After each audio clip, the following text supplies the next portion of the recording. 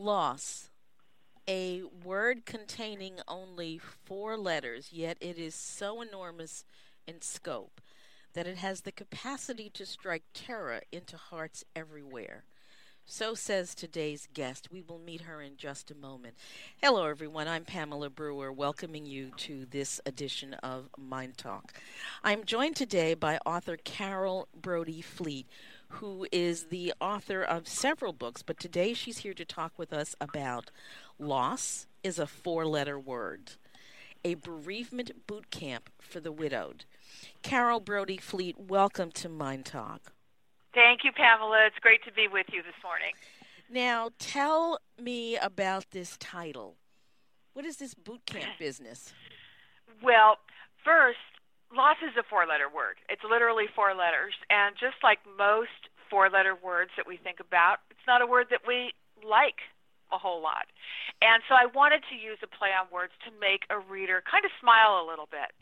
Because if a reader is looking for a book like this, they're not in a very good place. So how about a little bit of a smile instead of just something that projects grief and sorrow, because they're already dealing with that. The boot camp part is that it actually is a boot camp that is designed to help the reader really take charge of their healing journey, maybe for the first time since they experienced loss. And since most people have lost somebody that they care about, whether it's a spouse or a friend or another family member, they've experienced loss. And the last thing that you feel after you've experienced loss is any sense of control. And since I know that feeling all too well, I really wanted to just grab the reader and get their attention and show them right away that there is a way back to controlling your life. There is a way to empowerment. And I wanted to start right off the bat with the title. And, one of the things that becomes so obvious as I take a look at your chapter titles is that this is really quite an inclusive look at all the ways in which grief can come upon a person and all of the complications that it can bring into one's life.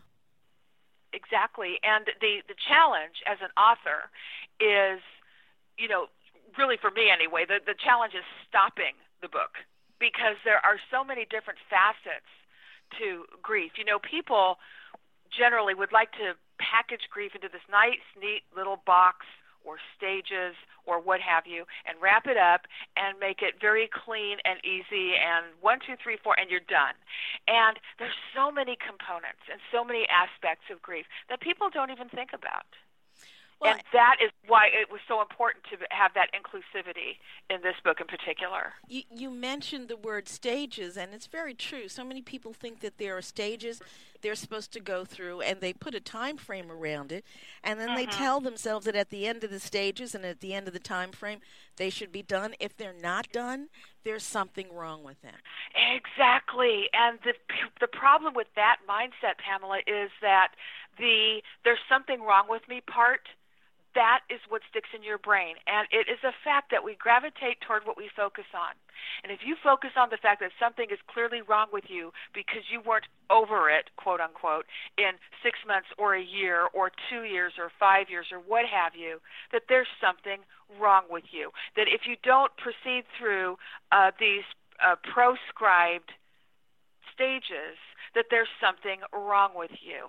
And I have to emphasize that there is nothing wrong with you. How you proceed on your healing journey is how you proceed. And as long as you are not coping in a destructive manner, how you proceed is entirely up to you. You say that there are many myths about being a widow. What are some of the myths that you run into more often than not? Oh, my gosh. Well, one of the myths, I believe, is, especially when it comes to widowhood, is, well, I'm here, they're gone, that's it for me. I can't love again. I'm not allowed to. I've caught my limit. Love is not like limits set by grocery stores during sales. You can't actually get more than 2 packs of Coca-Cola. The heart expands to embrace as much love as you want to. If you choose not to seek companionship again or what, that's great if it's a choice. But if you're not doing it out of some sense of guilt, out of some sense of casting aspersion on a memory, or because someone told you you can't, that's wrong. And that's one of the biggest myths on the planet, is that the heart can't expand to embrace new love and new experiences and new places after the loss of a loved one. It's a myth that grief and love cannot occupy the same space, sometimes at the same time. That's the biggest myth that needs to be dispelled. You give us a list of some of the things that people tend to assume about someone who's in mourning, and I think it was the first one on the list that actually brought a chuckle, at least for me. You said that we wear black because it's a fashion statement, not because we are in perpetual mourning. That's right. It people have a very stereotyped idea of what widows are supposed to look like. And they are always wearing black, and they tend to be chronologically older and retired and have 25 grandchildren, and they play bingo. And so I really worked very hard to dispel that stereotype, that image, because it was the image that I had all those years ago when I became widowed. You know, how could I be widowed? I wear 4-inch heels. I drink lemon drop martinis. I listen to, heavy metal music, and I scream at the Dallas Cowboys every week. That's not a widow, except that it is. So what I tried to do is paint a picture for what a widow and who a widow really is. And what we are is we're every woman. We are 18 years old and we are 80 years old. We have many children and grandchildren, or we never got to have the chance to have children at all. We were married for decades, and some were married for hours. Some never had the opportunity to walk down an aisle. And we do wear black because it's a fashion statement, and it's hot, and it's edgy, and it's, awesome. Not because we are meant to be in perpetual mourning for the rest of our lives. So that's where that comes from. It's trying to show the multifaceted dimensions of widowhood. It also, as I listen to your response, it brings up yet another sort of set of questions.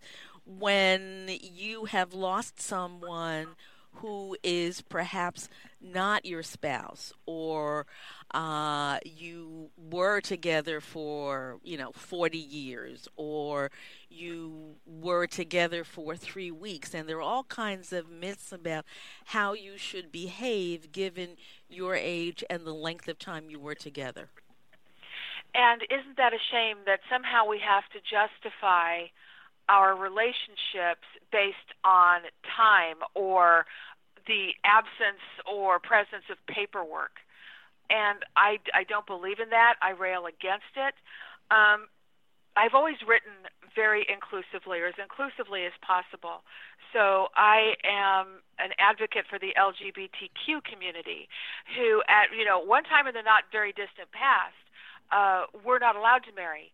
Yet these are partnerships that lasted every bit as long and longer in a lot of cases than traditional marriage. And everybody needs to be recognized. The relationships deserve to be honored. So the hearts don't understand the presence of paperwork. They don't understand big white gowns and penguin suits.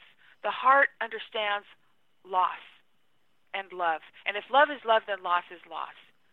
So we need to honor the people that were engaged and didn't get the chance to walk down the aisle. We need to honor the people who were not permitted to get married, or who just didn't get married for whatever reason. And we need not to dismiss them. We need not to say, well, it should be easy for you to get past this. You weren't married. It's not like you were a real couple. We need not to diminish the widow who was only married for a scant period of time. Well, I was married for 25 years and you were only married for 5, so my pain is so much worse. No. Nobody's loss is trivial. Nobody's loss is small. And it's so important to recognize that that everybody deserves the same respect and the same support at a time of loss.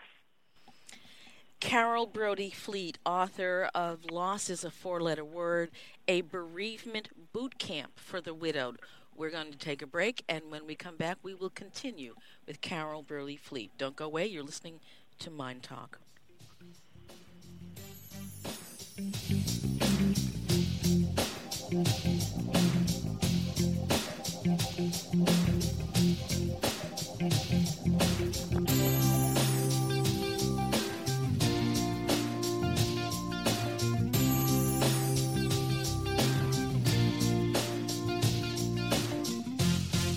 Carole, you were talking about people whose grief is relatively or reasonably understandable, even if people put parameters around it. You know, I had my partner for a minute, you had yours for, 10 years. But what about those losses that are wrapped up in the difficult relationships where it wasn't particularly perceived as a happy relationship? Or if the nature of the loss is such that people are judgmental. Your partner died, but he was driving drunk on the highway on a motorcycle with no helmet, and he killed 3 other people. What do you do with that kind of loss?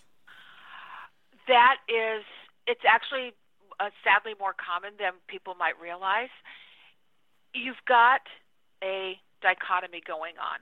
When you've lost somebody who, when someone says, well, they deserve to die, which, believe it or not, people say things like that. There's a dichotomy, there's a reconciliation that's going on. First, there is grief, and a lot of people are surprised that they're in grief. Why am I feeling bad? Because this person did a horrible thing, or they treated me horribly, or they made my life miserable. But there's still grieving going on, and they don't know what to do with that. Second, they're embarrassed or ashamed or afraid to bring up their grief because of the judgment that you're talking about. You would be stunned at the number of people who feel in a position to judge somebody else's relationship or somebody else's grief or someone else's healing journey. It happens commonly. So you've got the grief, and then you have an element of relief that this person is no longer here to make your life miserable. So what do we do with that? First of all, understand that there's nothing to be embarrassed about. If you were a victim, let's say, of domestic violence, because domestic violence rarely happens just one time. It's usually an ongoing situation. If you endured verbal abuse or emotional abuse, that also usually doesn't happen just once. If you lived with a substance abuser or somebody who led a financial double life, or, of course, someone who cheated on you, any of these things, it's normal to feel relief that is no longer something that's going to dominate your life. And that's okay to feel relieved. What you're grieving for is what I call the loss of promise. Everybody gets married with a promise of a bright future. Nobody gets married thinking this person is going to treat me cruelly. This person is going to be unfaithful. Nobody gets married with that in their head. So it's the promise of the life that you believed you were going to lead. And maybe you did for a while. And you're grieving the loss of that. So you're not grieving the loss of being abused or having your financial future thrown into a blender or, losing someone who was unfaithful to you, obviously. But you have lost, and you need to grieve that. And you need to be okay with discussing that grief. You just need to be careful who you share your healing journey with. Because there are the people who are judgmental. There are the people who have the opinions and the insights that aren't going to help take you in the direction that you wish to go. What about the situation where you're employed and you take time off from work and then you go back? In your view, do employers tend to provide sufficient time, if that's even, as I think about it, a reasonable question? No, it is. It is absolutely reasonable because if you're talking about your traditional corporate America structure, the sad reality is that most corporations, most companies, most small businesses even give you 3 days. They give you 3 days for bereavement. What a lot of people do is they'll try and cobble together vacation time and sick time. So maybe if you're lucky, you get maybe a whopping 2 weeks, where we all know that the grieving process doesn't end when you go back to work on Monday morning. And what I always stress is that you talk to your employer. You know, they're going, by and large, I'm speaking in generalities now, people are going to be happy to see you back. They're going to be concerned about you. They're going to be considerate about you. This is a generality. If you're a listener, you're thinking, well, yeah, right, Carole, but my boss is horrible or my work environment is awful. I understand that.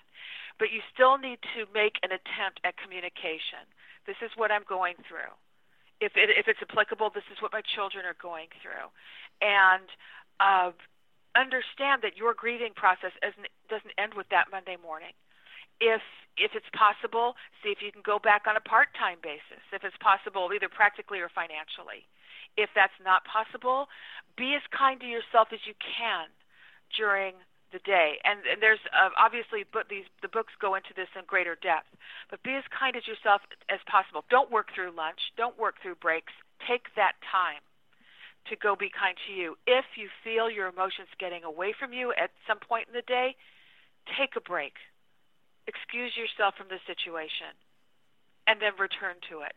It's a baby step process, but it's okay for you to go in and ask that those around you are patient and understanding of your situation. So there's no need for you to go in, put your best duds on and pretend like everything is okay. In other words, taking care of the people around you. You don't need to do that. I don't think so. Now, one of the things I do teach is compartmentalizing, and that is not something that comes overnight. It is an art form. But what I used to do is I was self-employed at the time that Mike passed away. I lost Mike to ALS. And at the time that he died, I was self-employed, which is code for if you don't work, you don't make money. If you don't make money, the banks get really cranky come the first of the month. So I had to go back to work in pretty short order. What I would do is make a deal with myself every day. Is that, okay, Carole, I know you're feeling lousy right now, but right now you have to go to work. You got to get Kendall, our daughter, to cheer practice or religious school or what have you. But at 9 o'clock tonight, you get to feel absolutely 100% lousy. And I would keep that appointment with myself religiously. And at that time, I would either take a bath or have a glass of wine and read a book or sit down with a spiritual or meditative pursuit. And I would allow myself to feel however I was feeling, whether it was sad or angry or lonely. I would really just let it all out. And that doesn't mean that the emotions don't bubble up during the day, but it gave me something to tell myself that I can't do this right now, but tonight I can. And for me, by compartmentalizing that way, I was able to move through the grief in a positive way, because I always had that time for grief and me to spend together and feel how I was feeling without having to, stick a mask on. Think of it this way, Pamela. Do you wear makeup? Yes. Okay. Well, you've seen pictures of me. In my case, I wear just about every kind of makeup. Now, let's say for fun that we didn't take our makeup off at night. We just went to bed, and the next morning we just put more makeup on over it. And then we put more makeup on over that. I mean, it makes your skin feel icky just to think about it. Indeed. Now let's take that analogy and apply it to our grief. And if we keep masking it and masking it and masking it, the soul suffers, just like our skin would. So just like we take our makeup off every night, we need to take off that front every night so our souls can breathe. and be healthy and rejuvenate. It's the exact same thing as taking off that makeup. Take off the front. Take off the mask that you feel that you have to paste on every day. Take off the brave front and let your soul breathe. Grieve, cry, rail, scream at the world. Be quiet. Have warm memories and laugh. It's all a part of the grieving process, and it's essential. It also sounds like you're saying there's no one right length of time to grieve and no one right way to grieve. Absolutely not. That is so important. And again, when people are saying, "Well, Pamela, you need to be over it by now," or or they point out how long it's been because you might have forgotten. You don't have a calendar. Right. What they're doing is they're putting their perceived healing timeline on you. They're putting how they think that they would react on you. And if you don't react how they believe they would react, there must be something wrong with you. Again, this comes back to ownership of the healing journey. Who is driving your car? Who owns your journey? It's you. Now, if you feel stuck, if you feel like I really want to move forward, but it's just not happening, and I'm so tired of feeling this way, we've got help for that. But if you feel like that you're progressing in your way and in your time, then you progress in your way and in your time. And anybody who is trying to put parameters on you like that, they are not a productive part of your healing journey. You need to be very careful of who you share your healing journey with. Let me give you an example. If you had a beautiful 16 by 20 picture, would you go down to the store and buy a 3 by 5 frame for it? Probably not. Probably not. That's ridiculous. Okay, then why would you share a 16 by 20 picture of your healing journey with somebody who has a 3 by 5 mind? That's how we have to. That's how we have to think of things. You think of your immediate circle of influence. Who are you allowing to couch and influence and inform your healing journey? Those people can't be the time parameter people. They have to be people who are going to support you and encourage you and steer you in the direction that you want to go. And everybody has at least one of those. And if you don't, I've got thousands of them for you. There's a whole community waiting to meet you and embrace you. Carole, we're going to take a break, but when we come back, I want you to tell us about that community that you've got ready and waiting.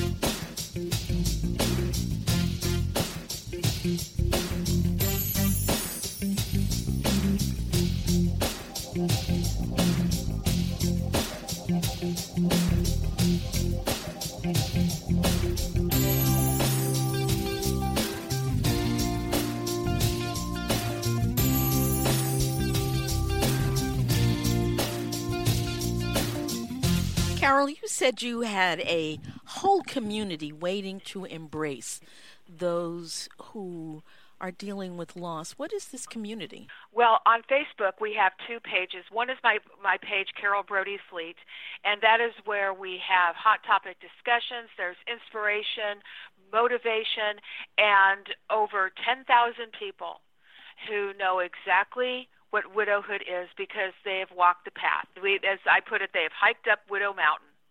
And we also have a closed group called WWS Peer-Led Support Forum.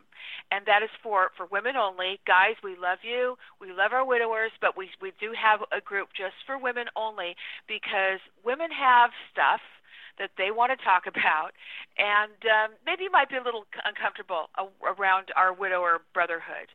So we also have that group as well, where you can go on. It is closed. It is private. The only people that can see what you're saying are the people that have been admitted to that group, and you can say and feel however you want to feel in both forums. And you will never be judged. You will never be ridiculed. You will never receive opinions that are not anything but helpful because everybody understands the walk. Everybody's doing it, or everybody has done it. And the most important thing that I can ever offer the widow community is not a book. It is community. It is understanding that you're not alone. It is understanding that there is help and hope, and we've got plenty of both. Tell us again the name of the closed group. The closed group is WWS Peer-Led Support Forum. And you just put in a request to be added. And we need to be able to make sure that you are, in fact, a widow. We need to be able to, so make sure that there is something on your profile that we can see that will let us know that you're widowed, and you'll be added to the group right away. Okay.